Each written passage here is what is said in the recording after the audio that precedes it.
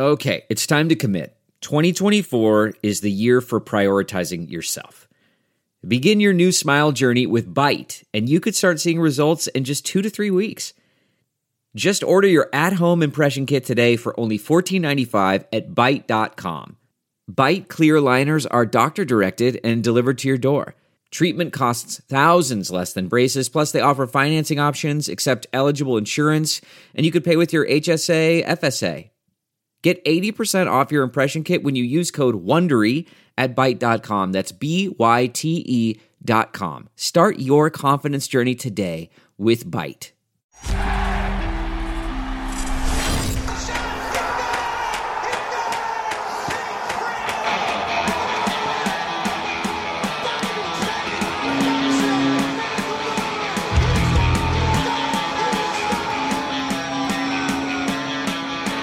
Hello, everyone. You are listening to the latest Flyers Talk podcast presented by Great Railing. I am Jordan Hall, and as always, I am joined by the wonderful Taryn Hatcher.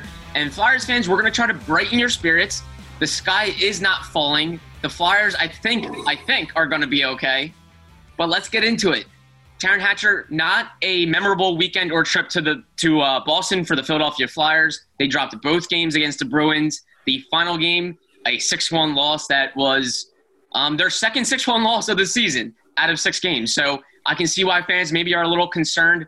Carter Hart did not look like himself during the game and after. He smashed his stick on the net and just really showed his frustration. And for everyone that knows Carter Hart, that is not him. He does not get angry. He doesn't show his emotions really, period, at all. So I think that spoke volumes to where the team is right now, how frustrated they are with this start, and they're actually 3-2-1. Life could be worse. What did you take away from Carter Hart's frustration, Taryn? And what did you really take away from that weekend, or not that weekend, but those 2 games in Boston over Thursday and Saturday? The thing is, and it's not just from the weekend, it's in general from this year that I've taken away so far, is that my concern is even less a little bit about what's happening right now, because, and I said this on Flyers postgame live, every team across the league looks sloppy. Like, even teams that have been winning don't look like they're winning the way that they would win before, because it was a 9-day training camp and there's no exhibition games and everything in between. Like, that's just true, and it makes sense. The cause for concern with me is that the way that the Flyers are struggling to refine their roles on this team was something that they struggled with in the bubble as well. And, like, I just sit there and I look back at, I think we remember especially that mid-January through wonderful month of February of last year, and built a ton of hope off of that kind of – it was really like an 8-week period from mid-January to mid-March when things stopped. And this Flyers team hasn't looked like that, and they didn't look like that in the bubble. Jake Voracek has done some reassuring things. I'm glad that he's found his game. JVR being able to get a few goals is reassuring, because if he can get points, he seems to continue to get points, and that will help this team. Kevin Hayes already collecting some points is reassuring. But, like, stylistically, I mean, Jordan, you can correct me if I'm wrong. Everything was bad on Saturday, and that was what was concerning.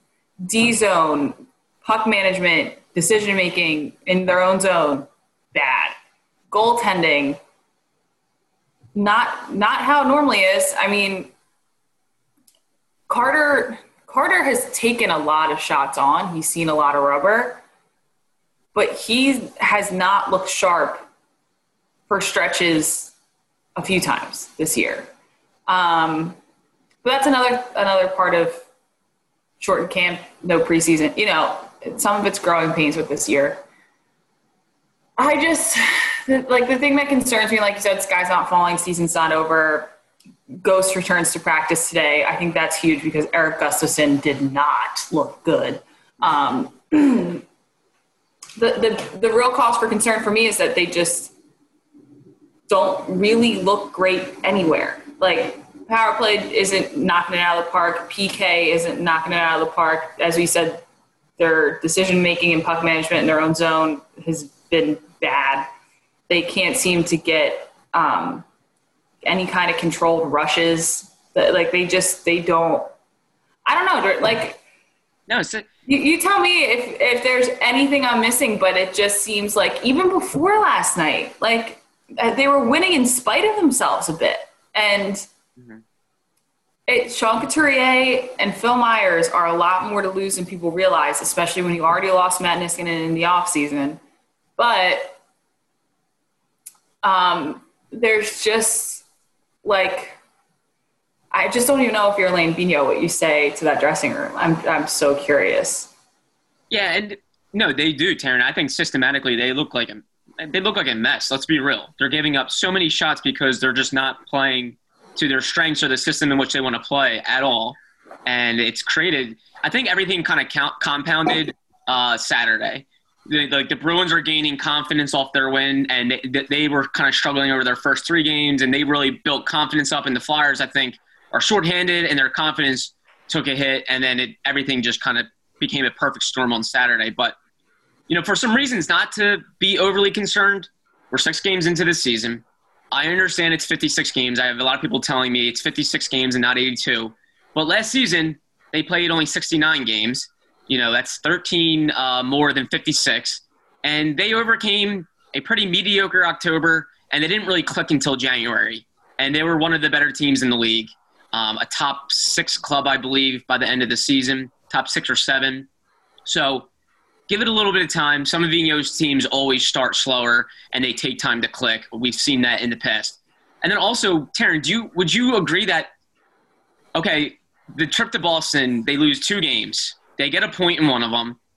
In the one game on Thursday, they're 2 third-period leads away, blown leads away from winning that game. And the Bruins were the best team in hockey last year in the regular season. Like, I don't think it's – like, maybe the expectations are so high and fans are really holding on to what we saw down the stretch last regular season, which they should be. That's how the Flyers should be playing. That's when they're at their best, is what we saw when they were like 19-6-1 to finish the regular season. But the Bruins – are a pretty good team. They're going to be a pretty good team. They were the best team in hockey in the regular season last year, and the Flyers should have won one of those games if they don't blow 2 third-period leads. So give it some time. They were 2-3-1 to start the regular season last year. They're 3-2-1 this year. And they're very shorthanded. Sean Couturier, Philip Myers, no Shane Gostisbehere, no Morgan Frost. Like, those are bigger losses than I think some people are really making them out to be. I think if you give it time, I know people hate to hear that, but it is only 6 games, and you got to think they're going to figure it out. I think they will. Do you? I think they will. This is something we discussed before one of the games as we were all talking about our coverage for it, though. The thing is, with the way that this Flyers team is playing right now on any given night, the next game they play feels like a momentum-swinging game. And you're like, okay, they win this game, and they're back on track. If they take steps in the right direction, then, we're going to see them start to build. It's going to snowball in a good way. And I think through the first 40 minutes of that first Bruins game, we're going, okay, it's not perfect. I think they got outplayed for the first 20 minutes. It's just Carter was very good in the first period of that first game in Boston. But the second period, it's like, all right, we're taking some steps. This is what we need to see. This is what we need to build on. And then in the third period, it was just like Boston put their foot on their throats. And we just haven't seen it swing back. Like, they've won games, but they haven't swung back. They haven't come in and put their foot on the gas and haven't taken it off. And I don't think they have the ability to do that right now, whether it's because of personnel issues or, just sloppiness or whatever. They're dealing with a lot. I think they will have the ability to do that. They are too talented of a team, and they have too many talented individuals to not be able to do that. For Travis Konechny not to have a goal, and for, a whole host of players that didn't contribute offensively last game to not contribute all on the same night at all. I think will be an anomaly when we look back over the course of the season. But they have a lot of figuring out to do. And the problem with this year and the way it's set up and with especially with the East Division is you don't really have a team you can figure it out against. I don't want to poo-poo on the Red Wings, but normally if it's like last year and the Flyers go to Detroit, you're like, cool, they can go beat the crap out of the Red Wings and gain some confidence and get some guys some goals. And, they can use that game to try to get back on track. New Jersey beat Boston in a game during their series. And New Jersey looked a lot better than Boston at times in that series. Jack Hughes has put on weight and looks very, very good. Like, New Jersey's not going to be – when people made their kind of East Division predictions, a lot of people had the Flyers and the Bruins at the top of it and the Sabres and the Devils at the bottom. Well, the Devils already proved to the Bruins that they can be a problem, and the Sabres already proved to the Flyers that they can be a problem. There's so much parity. In the East, I mean, Jordan, where do you see them or what do you see them doing to get back on track? Because there are no confidence-building games available. Yeah, it's so true. Like you said, there's no, in any normal season, you could have a trip where you pick out chunks of it and you say, well, hey, we can really get back on track here. Internally, they probably know, like, okay, that team is a lesser opponent. Like, let's really get it into gear here. Yeah, not in this division, not in this year. I do find the next two matchups against the Devils to be very intriguing ones because the Devils, although they're off to a nice little start, they're 3-1-1. They have 7 points just like the Flyers.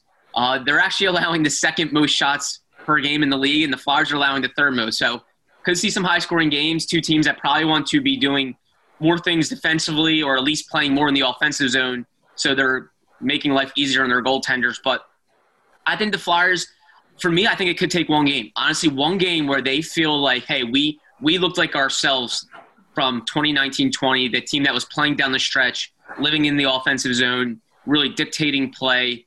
They haven't played a full game yet, not even close, and they're 3-2-1. So I think that's a positive. And I think Ivan Provorov, we mentioned it the other day, but I thought he had a good point about how, in a regular season, you're playing 6 or 7 preseason games, and you're getting a chance to really shake off rust and find chemistry with other guys. They didn't have any of that this year. Maybe it does take some time. You're seeing other teams, Taryn, like you mentioned, great point, that like other teams are struggling too. Other quality teams have not gone up to the best starts. They don't look super sharp. So I think patience will be the biggest thing. But I will agree, and I understand if fans are frustrated, that they have reasons to. This is a team with expectations. You were hoping they would come out of the chute and look like the team that's meant to contend for the Stanley Cup, and they haven't. There are a lot of alarming qualities right now with this team, but I just think patience can be good, and I think one game it can take for the Flyers to really turn it around, and then all of a sudden they build confidence. I actually think Carter Hart breaking his stick, Taryn, might have been a good thing. Maybe that was, hey, here's this 22-year-old kid who we never – I kind of wish he didn't apologize, though. I know, and good for him, right? Good for him to be like, hey, I was unprofessional. Like, yeah, but I wish he didn't. I kind of wish he didn't. I kind of wish he was like – I mean, like you're saying, and I'm sorry to cut you off. No. I do think I had noticed, and I brought it up, and then Jonesy made a great point on post-game the other night, was Jonesy was saying this is a kid who always, always, always puts all the onus, all the responsibility on himself. And you really don't hear him ever call anybody out, call his team out. And I said, well, Jonesy, the thing that was interesting to me after that first Boston game was he made a comment, and it was very subtle, and I don't like to, read into anything too much, but I've been in probably every single Carter Hart scrum there has been since he's been here between practices and games. I'm going to assume I've been in all of them. And I've never heard him say anything but I have to be better, I need to do better, myself, blah, blah, blah. I've never heard him even say we. It's always been me. And after the first Boston game, he said, we have to find another gear. We're letting play come to us too much. And even to hear that, like that, I thought, okay, this is a new step in the maturity of Carter Hart within this game. And I think within his ability to lead the team to say, like, hey guys, I'm not my sharpest, but 40 shots is a lot of shots to see, you know, that kind of thing. Yeah. And then for him to break his stick, I'm sure it was more frustration at himself than at his team. Oh, sorry. To go back to that last thought, what Jonesy said. Jonesy said, I played with Patrick Waugh, and I learned from him. Goalies a lot of times see what's happening and witness it in a way that no one else on the ice can see because they're not behind it looking at it all unfold. It's not coming at them.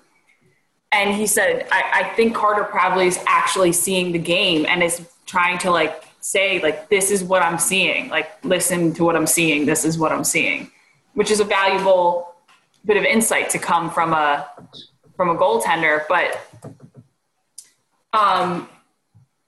I do think the broken stick incident will be valuable. I think that it was refreshing for fans to see that kind of emotion out of a pretty even-keeled guy because, you know, as a fan base, you feel like, why is the team doing this to us sometimes? And for Carter, I think it's like, I'm not like, why is this happening to me? You know, and you know, why can't I get done what I want to do?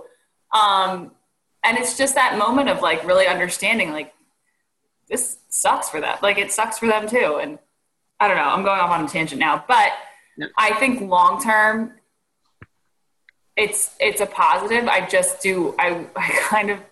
It's a testament to how he was raised and how kind his parents are and what a person of strong moral fiber Carter Hart is, that he comes out and immediately is like, I'm sorry, and that was unprofessional.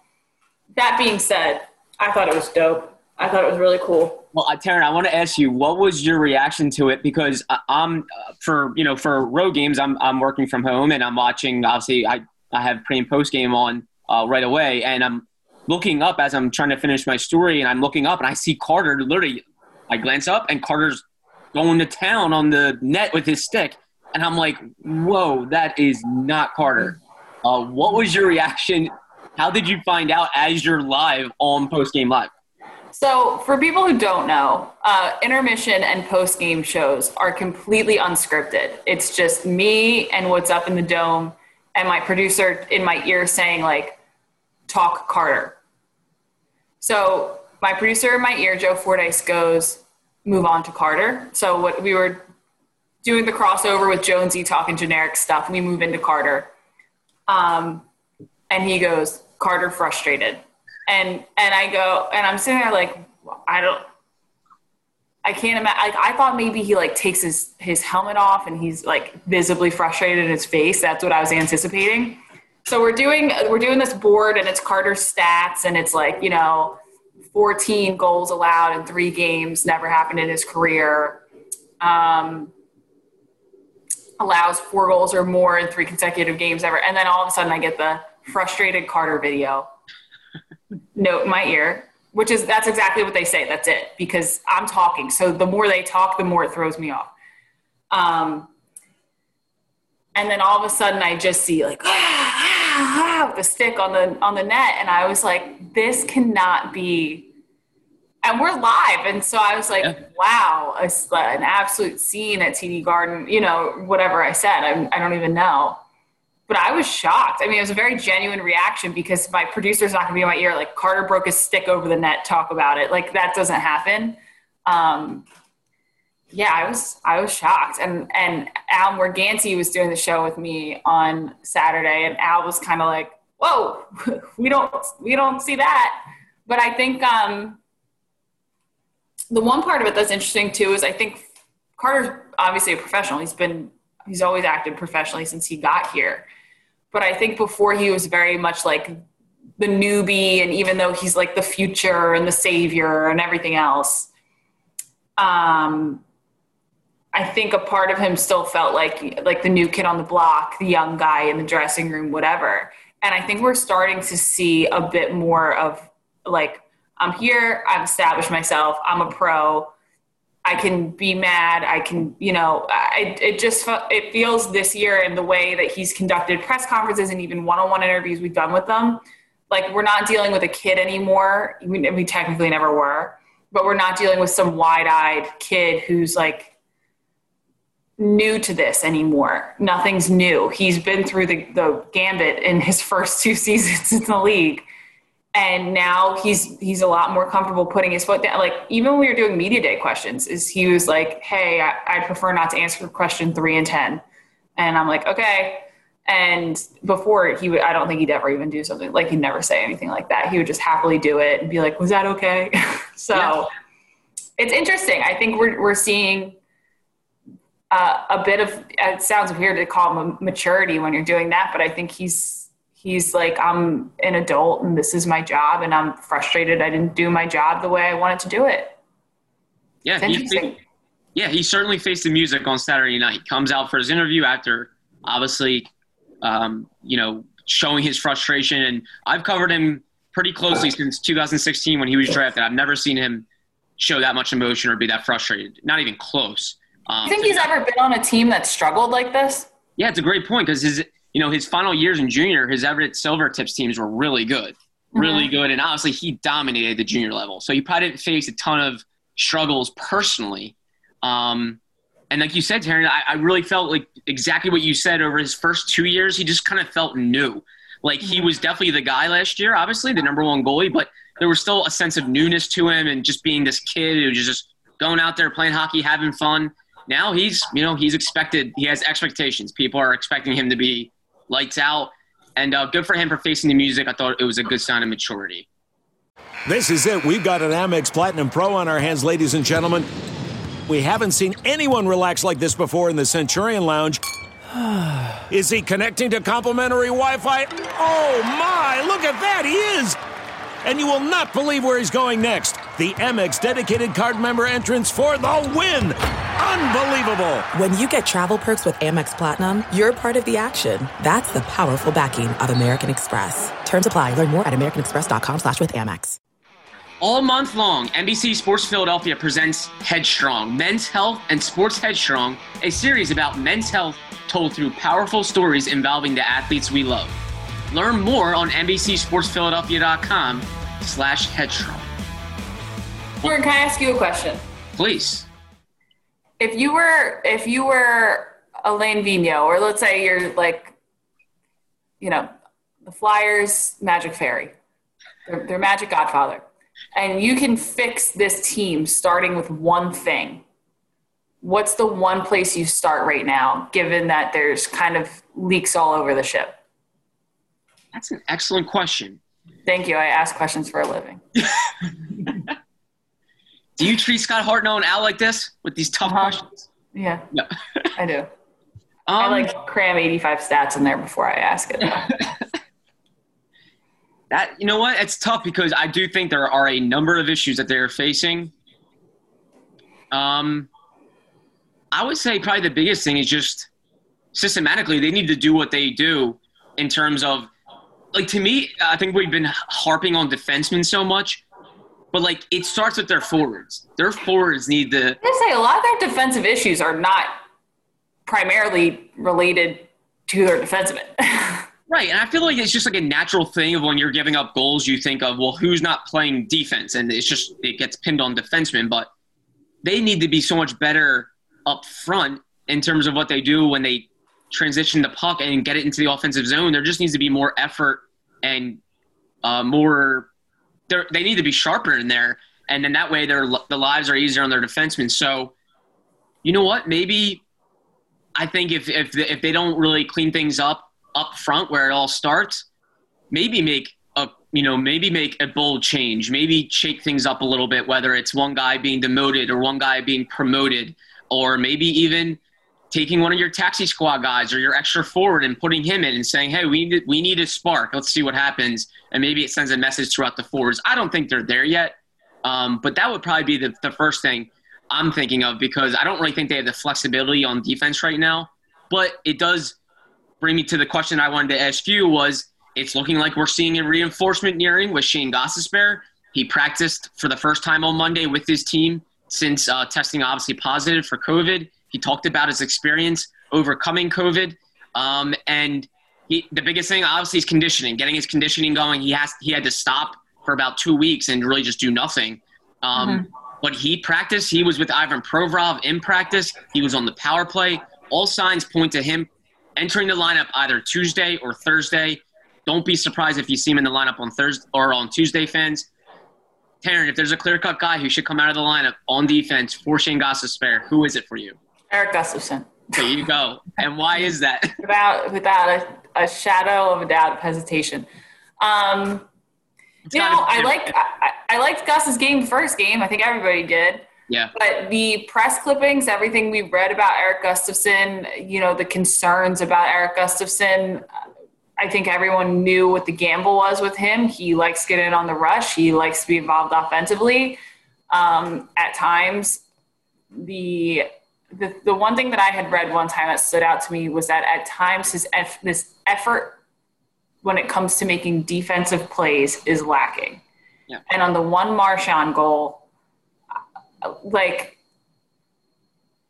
it was so blatant. I don't know if he was aware too late or whatever, but there was almost like we were watching Al and Joe Fordyce, our producer, and myself, we were watching as we were preparing for the post-game show because it was third period. And it was like at that point, just don't even put your stick out because it just was not great. And offensive defensemen are great when they can contribute. That's awesome. But you're still meant to defend. That's part of the job. And it just seems like it's either not clicking for him, he hasn't found his rhythm with it, or it's just not, it's a part of his game that he maybe needs to work on. But yeah, I mean, I don't know, Jordan, because he's had a few brutal ones. I mean, do you disagree? I don't know. No, I don't. And Alain Vigneault said it exactly what you said just now, and I think this was I'll translate what Vigneault was meaning. Was on Monday he talked about Erik Gustafsson, what he thought of his game so far, and he said, "Listen, I'm not asking him to be overly physical. I know that's not his style, but he can be a lot better in terms of with his stick and killing plays in the defensive zone."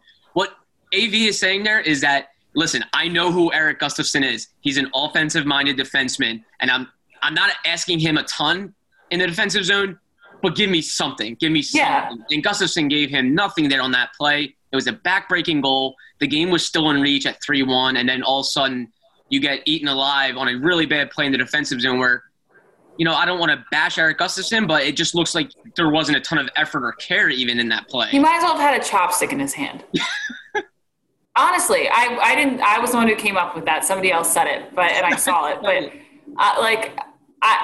literally, it was like if he had like a noodle in his hand, it would have been as effective. And again, it's one of those things where you're just like the thing about this team that people loved last year, even before they got on that hot streak, the thing that they loved when they started loving the Flyers last year was that they were a never say die team. They were never say die. Like they could be down 4 goals in the third period, and you'd be like, we'll figure it out. And, people just, they fought for each other. They fought for something. There was a ton of, I know we talk about Oscar being an inspiration and all of that, but beyond him, like they played so hard for each other. Mm-hmm. And some of that, it seems like either they are not, or they cannot figure out how to properly execute it. But the thing, Jordan, with that too, and it kind of goes back to what you said, is like when you talk about some of the defensive breakdowns involved with forwards, even when it comes to like forechecking at times, the gaps and the way that they're stretched out is like one guy goes to forecheck and then 2 guys are like 20 feet behind them. And then like everybody's stretched so far.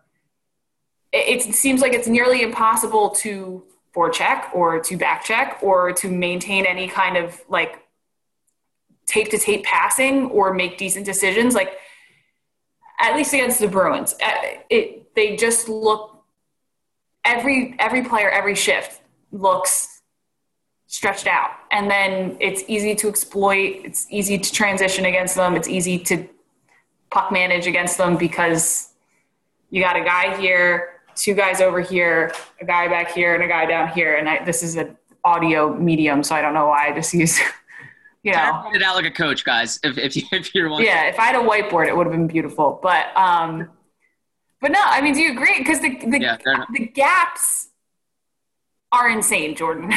Yeah, and that's where their whole system is predicated on having their forwards basically start No, I will say their system is also predicated on their defensemen joining the attack and being a second wave of offense, but their forwards really need to get it going when that puck's in there. And, yeah, they're just kind of a systematic mess. Like F2 and F3 are all over the place, and like you said, it's just creating for open hockey, and then they start chasing the game, and it's just a bad mess. But that tells me maybe Alain Vigneault, if they don't really get things going, maybe send a message, do something to say, hey, this is not how we play. Giroux was on the third line the other night. You know, it's who else do you shake up? What else do you do? If I'm him, and it's not all on Giroux because, you know, not for nothing, I think he tried to just throw the puck at the goal 3 times towards the end out of frustration. It was like, well, at least someone's trying to put a shot on goal. The competitiveness in him is still there. But it's okay if I'm Alain Vigneault, and I'm not. And Jordan, I'd love for you to pretend you're Alain Vigneault here too. That line of Patrick, Konechny, and Oscar stays together for me. Yeah. I think that's one I would want to keep together. Everything else is just I don't even care. Yeah, nothing else should be set in stone. Put it in a blender, dice in a Yahtzee cup, throw them out, see who works. Because none of it makes sense anymore. No, and it's not showing anything. Nothing's clicking. You're trying to find some type of chemistry. We heard Alain Vigneault say it so much throughout October last year that he was just trying to find chemistry, and once they did, they can maybe keep things more in place.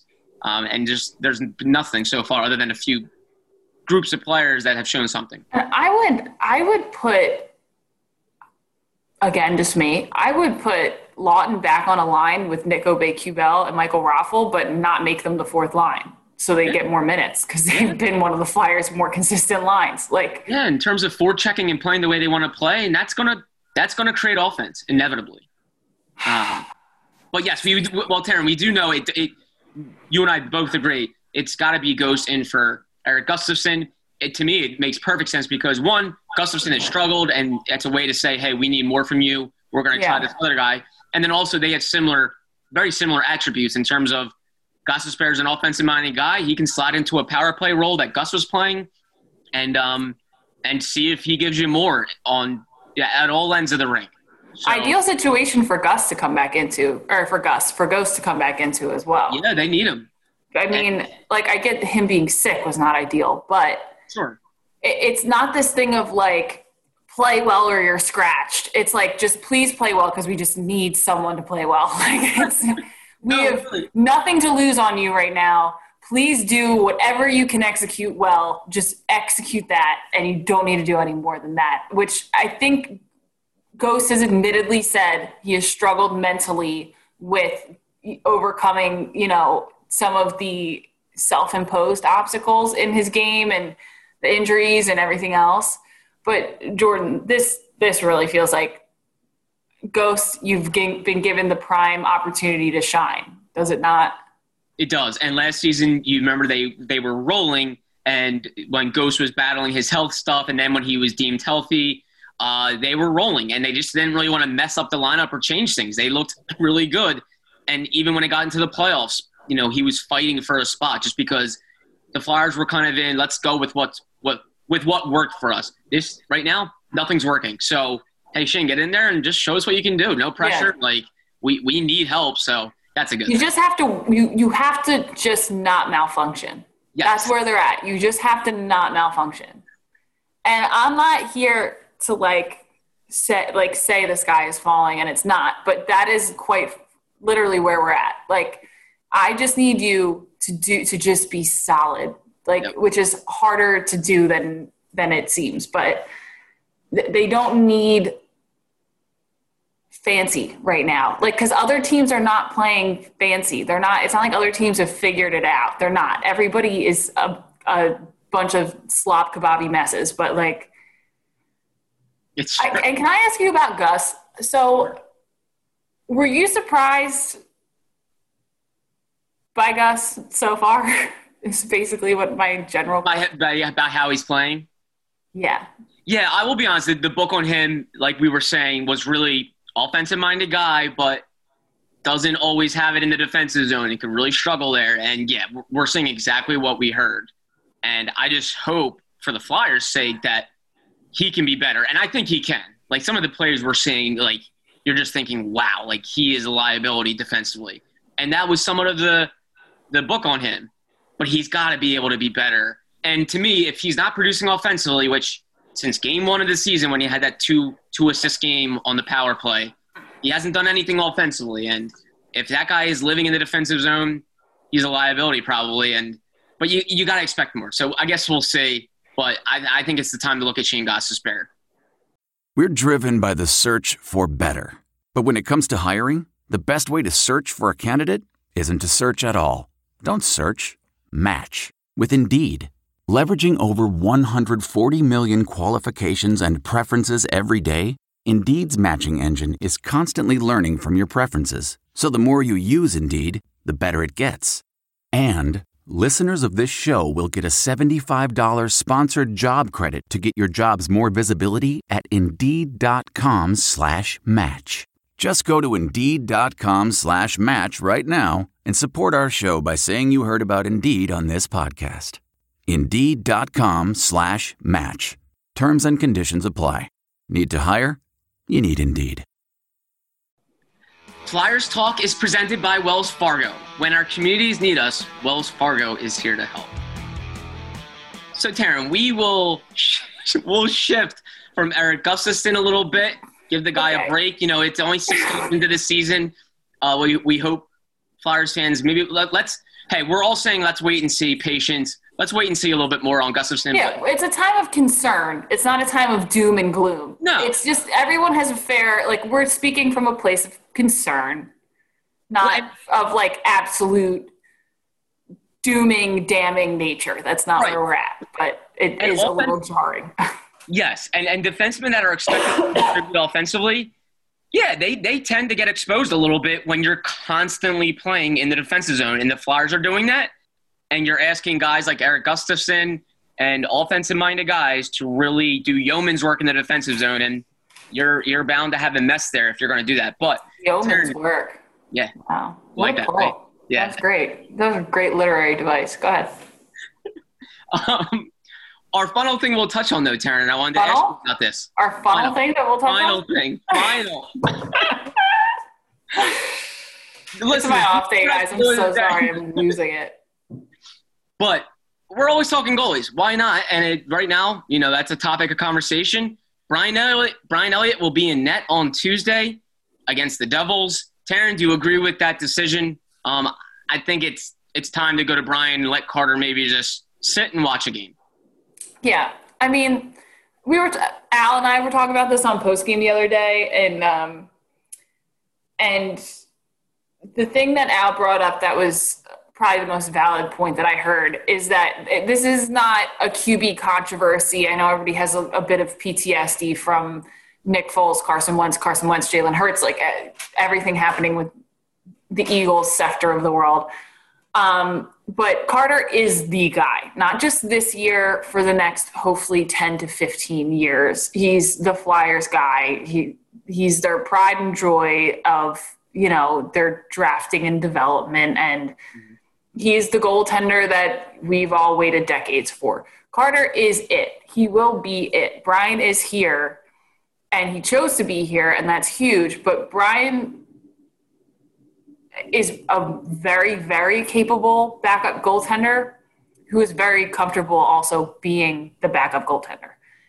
So sitting Carter on Tuesday and giving him an extra few days to get prepared, get mentally right, talk to whoever he needs to talk to. We know he loves, he has sports psychology guys that he swears by, giving him the ample amount of time to reset and prepare and do whatever he needs to do. And I won't pretend to know what that is because everybody's different, especially when it comes to goaltenders, is not going to put into question whether or not Carter is the guy between the pipes for this team. He is. He will be. He won't play tomorrow, but he is still the guy tomorrow, even when he's not in net. And at that point, what does it hurt to give him a day off? Like, even at some point, if he hits a wall and he needs like a Tuesday and a Thursday game off and Moose has to play 2 days, he's more than capable of doing so. Mm-hmm. And Carter will still be the guy, and he's still a phenomenal goaltender. Like, I get he has not played phenomenally lately, but he has. Because the first period of the first game against Boston the score should have been like 3-0. So he's the reason the Flyers got a point out of that game. But yeah, I just think when a team has put so much faith in you, but you also don't have all that weight on you because you have a Brian Elliott, this is the time you use that balance. You've worked so hard to develop that balance. This is the time you use it.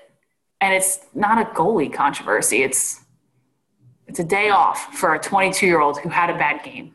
Yeah, and I was really big on Carter playing Saturday. I think some people were maybe saying, should they go Elliott on Saturday against the Bruins? I wanted Carter to play. I'm big on him playing to build his confidence. Like, play through struggles. That's what it's all about. Sometimes when you sit too long or you're always taken out after one so-so game or so-so period, all of a sudden you're in your head. You're thinking too much. Go play and just regain your confidence through playing. But right now, after that type of game where we see him look like someone we've never seen before in terms of his frustration, give Brian Elliott a game, and Brian Elliott's coming off a 40-save shutout. So, that's fine. Like, Brian gives you a chance to win. It gives Carter a mental break, allows Brian to get some reps. I think that's fine. There's no controversy at all. Carter is the guy. And people forget he went through a little stretch in October last year where he got pulled. I think it was in his first 4 to 6 games. He went through a mini funk. Brian came in, played wonderfully, and then Carter got his chance again and started rolling. So it's fine. This happens early in the season. Give Carter a break, let Brian go. And he struggled on the road for months and months last year. And so they started to employ Brian on the road, and Brian did great on the road. And then they played an entire, postseason in a bubble, which is technically on the road, and Carter did fine in the bubble. So it's like my thing that I was more curious about, and I see both sides of it, and I wonder, Jordan, if you were surprised at all, was that they kept Carter in that game, last game. And Al and I were talking about it, and we were weighing the pros and cons of it. And this is before it became a 6-1 game, when it was 4-1. And Al was like, the thing is that most goaltenders would be irate because they're like, you're screwing up my stats. The team's not helping you out. My stats are getting screwed up. And they're pissed that their team hung them out to dry, but that their coach allowed it to go on for so long. And Al said the interesting thing with Carter is, one, he's not a guy who's going to go be pissed at his coach or who has an ego or who has a diva attitude. He's certainly not that. And Al said, he's probably not going to play on Tuesday, so it doesn't hurt to keep him in. Like, why would you put Brian in and have his psyche wrecked for 20 minutes? But Jordan, I was curious if you were at all surprised that he was kept in that game. Yeah, I can't say I was because of just how it unfolded. It's 3-1 in the third, and as we mentioned, Taryn, that 4-1 goal was about 4+ minutes in. And it was not on Carter. That was on coverage in front, Eric Gustafson, and just a breakdown. So, I wouldn't think I would pull him there because it had nothing to do with Carter. Leave him in. And then once it got to 5-1, everything kind of happened fast. And at that point, like you said, Taryn, it's the game is already it's already sealed. It's done. Sometimes you pull a goalie maybe early in the game because you think you still have a chance to win the game, and it sends a message. I don't think it would have sent any message to pull Carter. If anything, that would have been not 2 straight games. That's right. He was pulled in Buffalo, but it would have been 2 times. Yeah, two times in 3 starts. Yeah, that he's pulled. So I I think, like you said, Carter's a young kid that I don't think he would have taken offense that Vigneault was like, hey, stay in there and take this beating. And just take it. Yeah, like he's not like that. Like you said, he's not a veteran guy that that would be like, Coach, what are you doing to me? So, yeah, it was weird to see him have to go the full game and give up 6. It definitely puts a dent in his statistics, but other than that, I think it just made sense. And I think at that point, Vigneault probably made up in his mind, we're going with Brian on Tuesday. Yeah. Let's save him. So it was interesting because it was, though. I've always thought of it in terms of the pulling goalies especially this season in terms of the future. So what the next few games looks like when you're going to start, Brian versus when you're going to start Carter, that kind of setup, which is what it seemed to be AV based his decision off of. Mm-hmm. But then Al was talking and he said, he was like, I mean, this team's lucky that he's A, as nice a guy as he is, and B, is, young and not jaded in the ways of the world and by hockeyreference.com and his stats. Because there's plenty of goaltenders who would be like, get me out of this game right now. I don't deserve this kind of abuse at the hands of the Bruins. And I hadn't particularly thought of it that way. And he was like, oh yeah, most goaltenders would have flipped out. And well, that's just so true. I'm sure obviously, and also Al knows, given his experience, that is very true. And I think I remember a game, might have been a few years ago. I feel like it was the home opener against the Sharks, I think 2 or 3 years ago. I think they lost 8-2. And it might have been Brian. It might have been Brian Elliott. I don't want to say that for fact, but I remember, and I believe the goalie stayed in the whole game for the Flyers. And there was a lot of talk about, man, you let him out there and just let him hang out to dry, both the team and the staff. And some people were saying, the goalie did not deserve that. Take him out at that point. Yeah.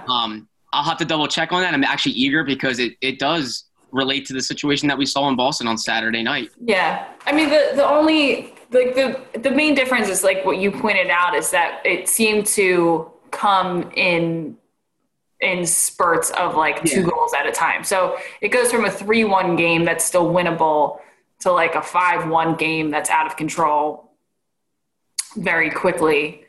And then say Brian goes in, Taryn, in a meaningless game, and God forbid he injures himself. He's 35 years old too. Right, you have to remember that. Yeah. So, but hey, Brian Elliott in net on Tuesday, Taryn. And I think people are excited about it. I think they're okay, let's see what Brian can do. Let's see what Shane can do if he's out there. Let's see what everyone can do. Faces. Yeah, you want to see when you see a 6-1 loss, the second of 6 games for the Flyers, another 6-1 decision. You kind of want to see change, and hey, there's a good chance Flyers fans are going to see some change. And we know they're going to be changing net, and there's a chance Shane Gostisbehere will be back. And let's see if those guys can help and what they can do. But Sean Couturier and Phil Myers skating today. Good stuff. Yeah, good signs. Good signs there on the health front for the Flyers. It looks like guys are on a positive note. Yes, positive. There we go. We'll end it on a positive note right there, Taryn Hatcher. Flyers fans, you can check out Taryn on pre- and post-game live as usual. Tuesday and Thursday, Flyers Devils, a 2-game set up the road in New Jersey. But Taryn Hatcher, thank you as always so much. Can't wait to talk to you soon. Ben Berry, special thank you to our podcast producer as well. And Flyers fans, as always, thank you for listening to the latest Flyers Talk podcast presented by Great Railing. Wherever you get your podcasts, please rate and subscribe, and we cannot wait to talk to you next time.